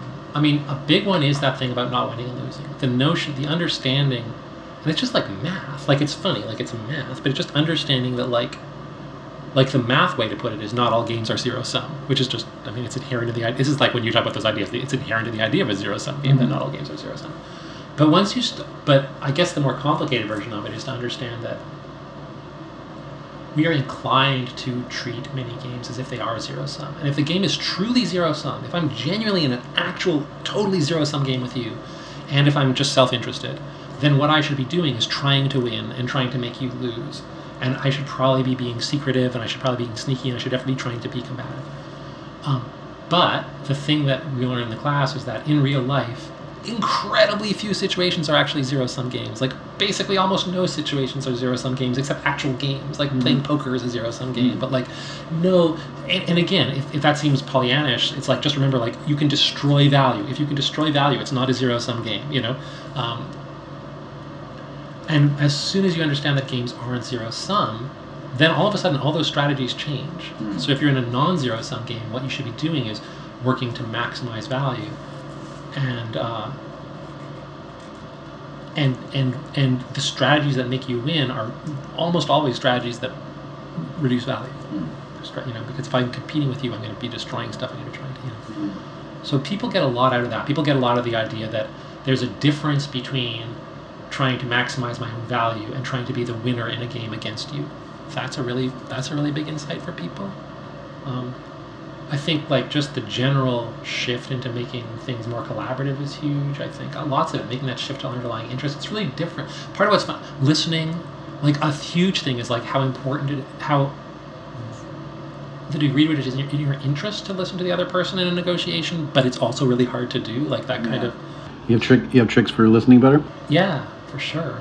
We have a lot of tricks. Well, tell me some tricks. A lot of the tricks for this stuff are just about pre-commitment. So a lot of it is if you're in a situation you're going into, like, give it, especially in a hard situation, like in a situation you know is going to be a big deal, that you can prepare. And so part of what that means is like, a lot of it is giving it pre-thought and pre-committing. So taking some time and be like, what are some questions I might want to ask them? And like write them down and then ask those questions. Or what might I might not know, or what are some of things that I think that I know about this situation, but when I think about it, those are actually assumptions and I'm not sure. And like the more you can do that, I think for all this stuff, one really big trick is to like engage your like calm, non-aroused system 2 mind. Like let that mind do as much of the work as possible, and don't rely on your like aroused in the moment system 1 mind to do all the work. So don't think like, oh, I'm going to go in and wing it and it's going to be fine, because it's not. You're going to get stressed out and you're going to do all the reactive stuff where you see zero-sum games when they aren't there, or you don't listen, or you're making advantage. You're going to do all that stuff no matter how good you are. So the more that you can do that work when you're in your calm, rational state, and be like, okay, here's a list, maybe bring this list of questions with you, like get stuff out of your head and onto a piece of paper, like all that kind of stuff is really helpful. Often setting a goal for a conversation, like be like pre-commit and say, you know what, this is a really big problem. We're not going to try to figure out this whole thing in one conversation. What I'm going to do is I'm going to take 5 minutes at the start just to understand the other person's point of view better. And for those 5 minutes, that's all I'm going to do. Like even that, sometimes that solves the whole problem. Like just saying, you know what, before I fix the problem, because that's one of the things too, like we have this rush to fix the problem. Like our natural inclination is we want to fix the problem now, we want to fix it ourselves. So even just suspending the desire to fix the problem and to say, okay, you know what, in the calm of reason, I understand this like 6-month-long conflict with my coworker, we're not going to fix it in 10 minutes. So maybe what I should do in our first conversation is just get a better idea of what they're coming from. Maybe that'd be helpful. So that, a lot of that, taking time before to do all the things that we sort of talk about, taking time before to think about to really think about what your interests are, taking time before to think about whether the relationship matters and whether it's a good idea to make it antagonistic, so that when you go and say, oh, wait a minute, that's not, you know, what I'm doing now is I'm trying to win, you know, and it's not going to help me to try to win. One other thing I wanted to talk about was in the book you talk a lot about a fascination with games in general, which I think is really interesting. You also have a background in like improv type stuff, right? And I feel like that's had to inform a lot of this. And I wonder what you gained from that, and what kind of games like there's one game in particular I want you to talk about. There's a language game where people will have to I think it was something like they speak in gibberish. If you could describe that game and what the value of it is for you. Yeah, oh man, I haven't done that in so long. This is where like the book was written quite a few years ago, and it makes me happy to think about the game, and a little sad because I haven't done it in a while. But yeah, so the game, this is a game I used to do a lot when I taught improv classes. And so what you do is you have like, in a simple, I guess the straightforward version of it is you have 2 people on stage, and they just speak gibberish. They go blah, blah, blah, blah, blah, blah, blah, you know, and each of them has another player who's off stage, who's assigned to translate for them. So someone comes in and says, blah, blah, blah, blah, blah, and the person else says, I'd like to buy that car. The other person says, oh, let me show you around, sir. And so you're on stage and you're speaking, and the idea is when you speak with a lot of emotion and gestures and all this stuff. And the idea is that when you're off stage, you try to really match what the other person's saying. And when the game goes really well, what happens is you can't remember who said what. So if you're the person speaking gibberish, you kind of feel like you said those words that the other person said. And if you're the person translating, you sort of feel like the other person said them, and you were just kind of there when it happened. That feeling's great. And it's a lovely feeling. In improv in general, the sort of stuff in improv that I really like is that feeling where... And also when you're speaking gibberish, you feel like, you're on the one hand, you're really contributing a lot because you're sort of saying, and you're gesturing and you've got all this emotion to it. So it's not like you're being passive, but at the same time, you're sort of surprised by what the actual specifics of the words are as they come out. So there's this real combination of having a lot of agency and having no agency. And to me, I think in some very real way, that's sort of what you want to be doing in a negotiation too. You go in and there's stuff that really matters to you and that you want a lot, and you're really trying to get your needs met, and at the same time, you're willing to be very surprised, and you're willing to absorb new information, and you're willing to let the other person affect you. And so that sort of combination of being in control and out of control is something that I think is really powerful and exciting in improv, and also really powerful and exciting in just any sort of interaction with any person. It's sort of like a good conversation with someone. Like, it sort of feels like, it kind of takes this direction, and you're kind of surprised, and you find yourself somewhere new, but you're not just like on a theme park ride. You're not just sitting there. Yeah. You're doing stuff. Yeah. You're doing stuff and being surprised at the same time. And that to me is kind of, that's sort of, I always think of that as like the improv feeling. Like that's always what I loved about improv, was like getting like the improv feeling, where you're driving the car, but it's taking you all these places you didn't know you were going. It's like an emergent property of the group. Yeah. Yeah, and that to me was the stuff I'm really interested in improv. I would do more music stuff afterwards. We'd do like these large group improvisations where like these emergent things would happen. It's super fun. What's the music thing? I think I vaguely remember reading about it. The best emergent game that I did with the group was we would do this game. Man, this is also a long time, and I miss this maybe even more. But we used to do this. We did this game where it's kind of complicated, but nice. So you may play this game with maybe a dozen people. And what you do is you have everybody in the room. You just say, walk around and just make different noises, and just keep making different noises. Keep making different noises. We call this music. This is music very loosely, but it's worth. I want to preface this by saying that when you're playing this game, you actually experience it as a powerful aesthetic experience. It doesn't just feel like, when you describe it, it just sounds like a game, but when you're doing it, it's actually very beautiful. So you walk around the game and when we have people make different noises. And you say, okay, great. Now here's the task. Your task is, you've got a dozen people standing around a room making different noises. Your task is you want to gradually, over say the next 4 minutes, get to the point where you're all making the same noise. But you want to do it like don't signal to each other, don't and the way to do it is maybe just listen to what you hear in the room and make your sound just a little bit more like everybody else's sound. And then a little bit more and a little bit more, just over the course of a few minutes until you're finally all making the same sound. And bit by bit, that happens. And so bit by bit, this sort of cacophony of different noises comes together to the point where it's this total unison of people just making one noise together. And if it goes well, you kind of don't know where that noise came from. Like, it's not like one person's noise won or that one person's noise, you sort of get to that point. Now you're all making the same noise together. You do that for a while because it's really fucking fun. It's really intense and it's interesting. And because you had to get there. And then the next instruction, you say, okay, now what I want you to do is and this is actually surprisingly hard. This part's harder than you would think, which is you say, try to make your noise just a little tiny bit different from what you hear. So you're just starting to diverge from each other, a tiny bit. And it's actually kind of hard to do. It's surprisingly hard to do. But bit by bit, then this sort of total unison starts to have just little bits of variation in it. And you say, great, get further and further. And then you finally say, okay, try to get to the point where you're making your noises as different as possible. So like, listen to what you hear in the room and just do the opposite of everything else you hear. So now you've got people, this total chaos of different noise. Say, great, now over the next 5 minutes, come back again to unison. People come back again. They come to a different unison. And we would play this piece, and we play this piece for like an hour and a half. You go back and forth between unison and divergence, unison and divergence, unison and divergence again and again. And different unisons every time, different kinds of things. But when you talk about like the emergent stuff, it's like, the idea of like this group of a dozen people in cacophony somehow come to like this one sound that they're going to make, which is going to be different every time, and no one knows whose sound it was, and maybe it was a sound that no one was making before. And ideally, it's not anything. No one person is making that sound, but you kind of do that. and it's an interesting feeling again because you're sort of in something and you're in something that's bigger than you, and the part that's hard to get from the description of it is that when you're inside of it, well, one thing I would often ask people to do is for a while just stop and just listen to it, and then I think to an outsider it just sounds like a bunch of noise, but if you're in it, it's like the most beautiful thing in the world. You know, it sounds religious or spiritual. Yeah, it sounds like like one of those, like an ancient ceremony where we're all together making the sound. Yeah, you're part of something bigger than yourself, and it's not like other things, and it's very rich and it's very complicated, and there's like and there's something about your connection to these other people and stuff like that. So that was a really and how easy it is, and that it was in you to do that. Yeah, like you could have done this. And also, like with all this stuff, it's also both easy and hard because you can do it with people who have never done it before, and they can do it, and at the same time, sometimes I do it with a group who would you'd work together over weeks and weeks, and they'd get better at it by whatever criteria of better. Like they'd be like, oh, we played that game,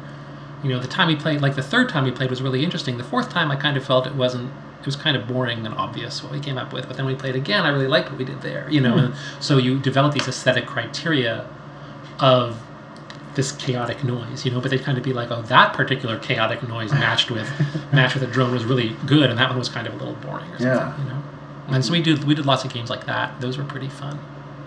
I dig this so much. I don't know why, but I have that sense of like, there's a lesson in this, and I'm trying to like find it. Yeah. Because it feels, there's something there about, I don't know. There's something about not the fact that that's possible, and that you can set it up and people can participate, and it will happen. Yeah.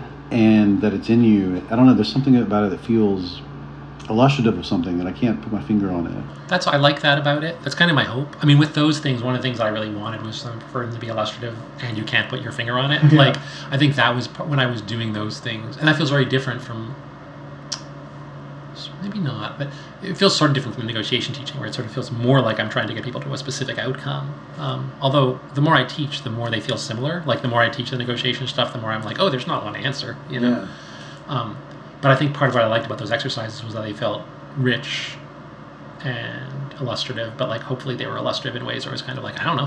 Yeah, yeah. Kind of, it's like, that's like I've gained something I haven't had before. Yeah, because I've certainly gained something from this, but I may have to pick it apart, and maybe my interpretation won't be this other person's interpretation. That was always certainly my hope. Yeah, it always felt like if the game was just like everybody sort of extracted the same moral from it as each other, I was kind of like, well, that doesn't seem like maybe the best game. Yeah, and it almost feels like this happens in the negotiations that have what we would consider a positive outcome. That is the outcome. Where like I gained something from this. I'm not sure what, but it wasn't what I thought was going to happen. And that's been, I think, a big evolution. I think I was talking before about like the negotiation class. I think a big evolution for me as a teacher, just now when I was saying like, oh, I'm trying to get them to an outcome, is the longer I teach, the more I'm like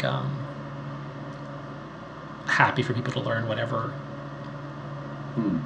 I think a thing I realized as a teacher, which was really liberating for me as a teacher, was the first few times I was teaching these negotiation classes, and I was like, man, there are these concepts, and I want people to get these concepts, and if they didn't quite get the concept, I'd be disappointed. If they did get the concept, I'd be happy. Then I reflected back on my own experiences as a learner, and when I think about the learning experiences I most enjoyed, a lot of them were like, oh, I was in this class, and I had this really big epiphany, and I really figured out this thing. But a lot of the time I think I figured out wasn't actually the thing that the teacher was saying. Mm-hmm. Like it was, the class made that possible, but it was something that I figured out that was like adjacent to what the teacher was saying, or maybe even almost irrelevant. And as a teacher, one thing that I increasingly try to do is remember that. That like, so the kind of teacher I want to be isn't a teacher where like every single student emerges, and in the inside of their head is now a perfect replica of what the inside of my head was like before the class. But at the end, it's like, oh, like if there's like a dozen people in the class and like half of them have like, these epiphanies that have nothing to do with what I was saying, I'm good. Like that's a good teacher. It's not my job to kind of just, replicate my ideas in there. And then it's helpful as a teacher. And in some ways it also feels more compatible with what I'm teaching too, because part of what I'm trying to teach is the idea that like, you don't want, your job isn't to be unilaterally controlling of every situation. So as a teacher, it's like, yeah, I'm here to help you do what you got to figure out. It's one of the things that, and we'll come to an end here, but the one of the things I like that you say at the beginning of Trampoline Home, it always, I don't know, it makes my stomach go, ee, is you talk about the person up here is going to share something with you, and they're not going to lose anything. They're still going to have the knowledge.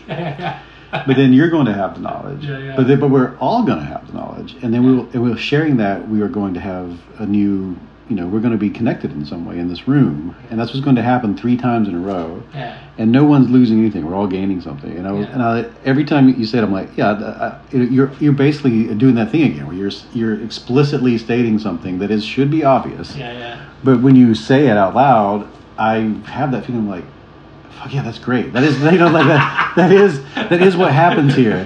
Why don't we do that more? It's so good, right? That's nice. And I almost feel like that's all kind of what happens in these good negotiations, is that something that should have been obvious becomes so, and the only reason it wasn't coming out was because of assumptions or refusal to ask questions, and the fact that you have to almost build like science should have been obvious. So many things that science has given us should have been obvious, but you had to build a framework to get past your preconceived notions, or to disconfirm instead of confirm.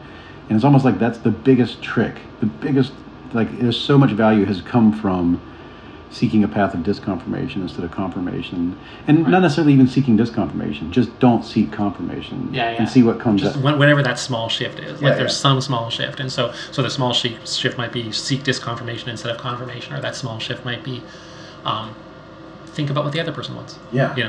Like not out of generosity, Right. To solve the problem, you should think about what the other person wants. To solve the problem, you should listen. To solve the problem, you should avoid antagonism. Like they're small. The pie is not fixed. This is not a zero-sum game. The amount of value in this negotiation isn't stable. So don't act as if it is. They're very small ideas. But they're small ideas, but they're like little keys that open this door. So one thing to name, one thing I want to say in all this stuff is all of these things, all these strategies and stuff for negotiation and for doing these things. One thing that's really important to know is that they're hard. So a lot of this is about going against what your natural instincts are, and I think that's just something to name. So I just feel bad being on this podcast and being oh, what you should do is you should listen and you should talk about underlying interest, and then someone's going to come away and feel oh man, I should do that, and then when they try to do it, they find out that they can't. That's normal. The normal state of affairs is to not be able to do this. And if all that you know is there's this behavior that would be advantageous to me, but I often don't do it, that's great. You're really doing awesome, and if 95% of the time you still don't do it, you're still doing awesome. Those 5% of the time you do it, that's great. And figuring out how to do it more often, that's a life's work. It's not something you get right away. I had a question that I forgot to bounce off of. It goes way back in the conversation, but when you were talking about in a negotiation, when you were asking people why is that important to you, I'm wondering, do they sometimes realize they haven't asked that question themselves? Yeah, very often people haven't, and they surprise themselves with the elaboration of it. I mean, that's and those kinds of questions, it really depends on the context, but in a lot of contexts, people haven't, and you also can ask yourself that question too. That very often, I think in coaching, in the work of coaching, that very often that's just coaching is just that. Someone says, I want this, and you say, oh great, why do you want that?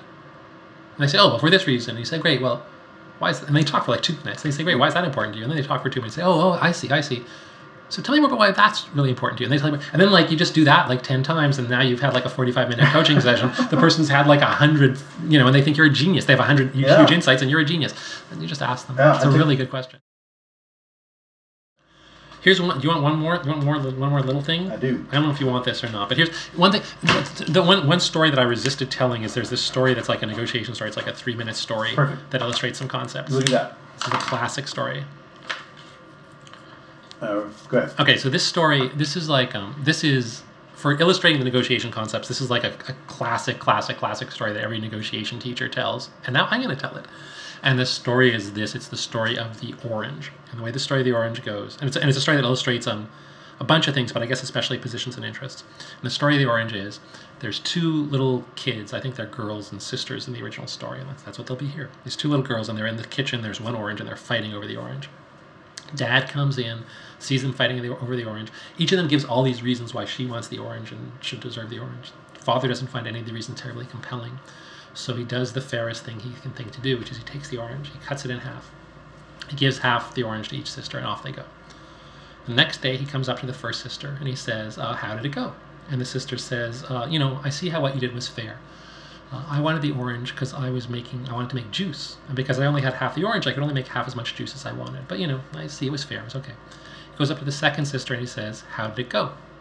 And the sister says, oh, I see how what you did was fair. I wanted the orange because I was baking a cake, and the cake called for the rind, for the peel of the orange. Because I only had half the orange, I could only make half the cake I wanted to make. But I see how what you did was fair.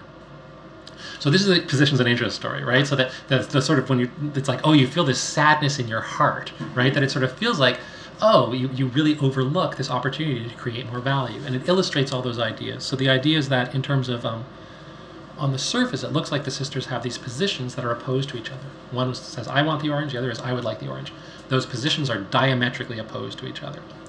And then you could sort of imagine them having this battle where maybe one's going to take 75% or 25%. And that's that sort of zero-sum kind of haggling approach to negotiation, where you sort of say, well, maybe I'll get a little bit more orange, a little bit less. But once you ask them that magic question that we talked about before, why does this matter to you? The second you talk about that, the second they say, oh, we can divide here's what we want, it becomes instantly obvious that there's a better solution. And when you do that better solution, what you do is you basically double the amount of value, right? And that when you cut up the orange, what you're basically doing is you're saying each sister gets 1/2 of a unit of value, kind of. But if you divide up the orange differently and let one have the peel and one have the pulp, suddenly you've got 2 units of value. One gets the whole glass of juice, the other gets the whole cake. So that idea is that kind of if you can switch that conversation from surface level positions to underlying interests, talk about why it matters to you, you can invent these options that it's really important to say weren't obvious before. So very often at the beginning of the story, you'd be like, well, why should I talk to her? Why would we have a conversation? She wants the orange, I want the orange. That's all there is to it. Why would we have a conversation? But just this one simple question of why do you want it unlocks it. And the claim, I guess, that I make is that lots and lots of situations are like that. And that's a claim that I think people just have to test in their own lives. But I think my experience is that it's really true. That's so good. Yeah. It's so powerful. Plug and name the different things go for it. that are going down here. So the class that I teach, the main class that I teach a class called How to Talk to People About Things. That's the class. And I teach it in a bunch of... Where do you teach that class? I teach it in a bunch of different ways. So I teach it the main way, the sort of at the core of it, I teach a class in Toronto. And I teach that class to the general public. And I think there's actually a series coming up when this podcast goes out. So if people are in Toronto and they want to take the class, they can go to my website and they can sign up. There's like a couple of spots left. It sells out fast, but there's still a couple of spots left. So I teach that class there. It's a 6-week class.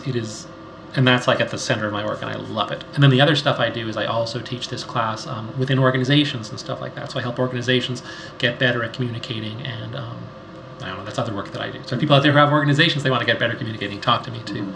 And that's... and the other one, I don't know if this is too pluggy, but the other thing that I would just mention is that I'm also teaching, for the first time, teaching a version of this class at the Ivy Business School.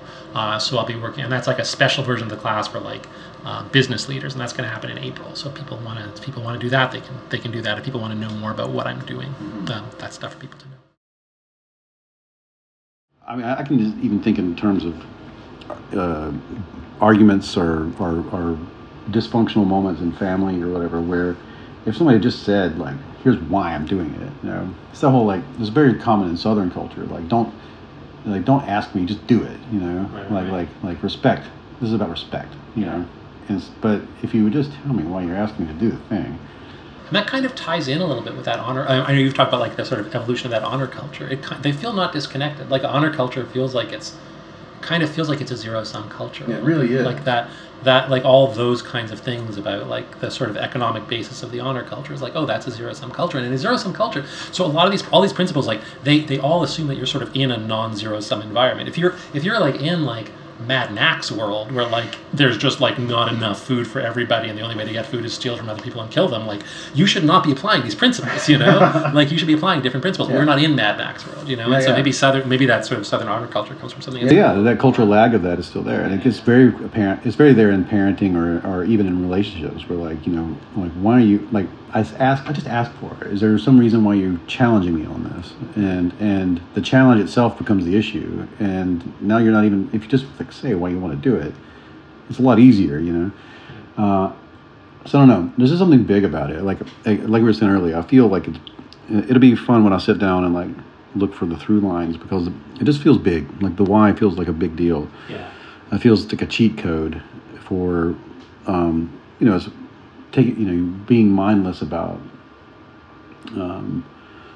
just proceeding from instinct or proceeding from gut, and then bypassing that with a cheat code is powerful. I like the idea of why is a cheat code, and it's a nice cheat code because it also unlocks. It's funny, like that one word.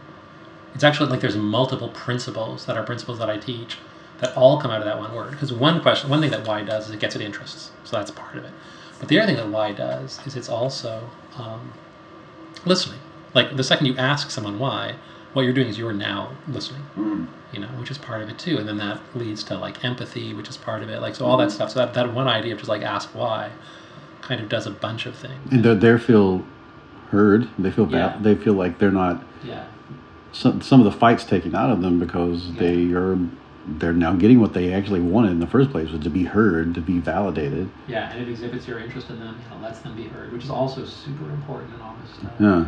And plus it makes you, the biggest deal is like you learn something, and even if you're hard-headed about it and you think that you're not there to learn something, you will learn something now, and it's going to add to what you know about the thing.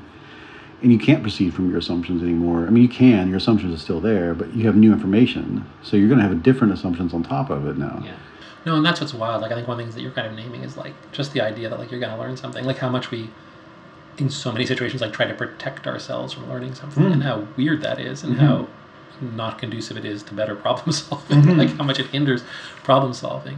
Yeah, it's that thing of, like, this is very, very ancillary. But, like, I have that, like... I always tell people, like, always go to the party. Like, always go.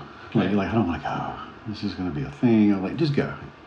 Always go. You can always leave. Right. And if you just go, it's like, it always ends up being like, I'm really glad I went. Because a thing happened that you couldn't, like... That you didn't know was going to happen. And for some reason, we get stuck. We feel like we know exactly what it's going to be like to go to this thing. And what exactly the conversations are going to be. And Richard Wiseman talks about that mindset is like the difference between lucky and unlucky is that lucky people go to the party with no expectation of what they're going to get out of it. Right. And then they get something out of it that they could never have predicted. And they're like, people are like, man, that guy's so lucky. Luck always seems to shine on him. He's like, well, it's just a behavior routine. Like, unlucky people don't go. Right. Or if they do go, they go with one intention in mind. If they don't get that, if they don't get it, they don't look for anything else. He said that it was like it's like looking for a certain job in the newspaper, and then if it's not there, you throw the newspaper away. Right. Or you go to the party because you want to meet somebody, you want to meet a romantic partner, and you go there and that's not happening. You're like, I shouldn't have went. But if you go there with no intention exactly set or no goal, and you end up meeting, you join a paintball club because it's like, hey, you ever do paintball, and like. And that might lead to who knows what else. And it's just the difference between he talks about it as like a healthy relationship with chaos versus trying to control what's going to happen, which is impossible. Right. And if you seek this impossible thing, you never get it. Yeah. Versus the other person who's not seeking at all. It's funny how much those same themes just come up again and again and again. Because I think of control is so much like a part of the stuff here. It's like, that like in this, and that like in a lot of the negotiation stuff, it's like, paradox, somewhat counterintuitively, what gives you bad results is trying too hard to control the outcome, which is also true in improv, like what gives you bad control. It all comes back to naive realism, honestly. It all comes back to that same thing. It's like, I know how the world works. My assumptions are what's going to happen. Yeah. My model is set and has a good foundation, and I'm not going to mess with it. Right, and if you do that, that rules out learning, it rules out surprise, it rules out all of those. It rules out collaboration, it rules out all of those things, basically. You do get security in... It's such a dark security. So yes, you do get security. You have nothing, everything's just going to be crappy like this all the time. You get your hard-fought way of seeing the world stays secure. And also, that's all you get for the rest of your life. Yeah, no, exactly. That's something that comes up a lot in the class. And people talk. One of the things we talk about in the class is like the idea of difficult conversations. So a big part of the reason people take the class is like there's something that's like hard to talk about, and you want to have that conversation or whatever. And one of the things that I think holds people back from having them is like it's like risk versus security. And it's like it's like, oh, like if you having the conversation is risky, but people people will value security. I'm sure this is true in all sorts. People will value security so much, like completely irrationally. Like you're like, oh, there's a situation at work that's like really hard, and you're like, oh, if you talk about it, it'll be risky. Whereas if you don't talk about it, it'll happen, which is that your job will be terrible every day for the rest of your life. And you're willing to do that. You're like, oh, I'll choose option B, just because like we're so risk averse that like the very, very small near term risk of like a slightly difficult conversation like outweighs the like, just like putting up with something terrible forever. Yeah, and boy, do people do that. Yeah, people really putting up with something terrible forever is a pretty common theme of human beings. And on that note, one of our strengths. Thank you. So much fun. Oh my god. That's so good. So good. I hope that was.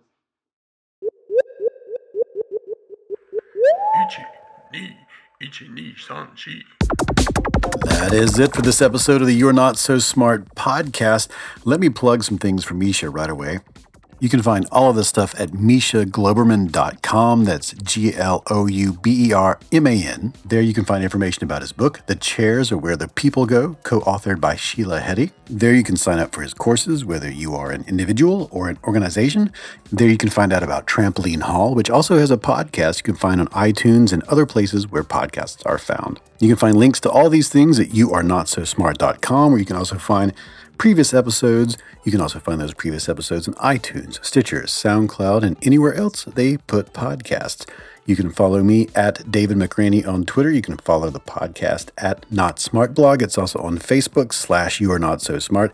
And if you'd like to support the show, you can do that at Patreon, patreon.com /YouAreNotSoSmart. Pitching in at any level gets you the show ad-free, but at the higher levels, you get t-shirts, signed books, posters, and all sorts of cool stuff. The opening music is Clash by Caravan Palace. The interstitial music is by Banjopocalypse and Incompetech. New shows coming up soon about nature versus nurture, about hormones, about the relationship between humans and technology, and fake news, and so much more. All that coming in the new year. And as I've been promising for a long time, I've almost finished a new series on logical fallacies. That's all coming up in 2019. See you then.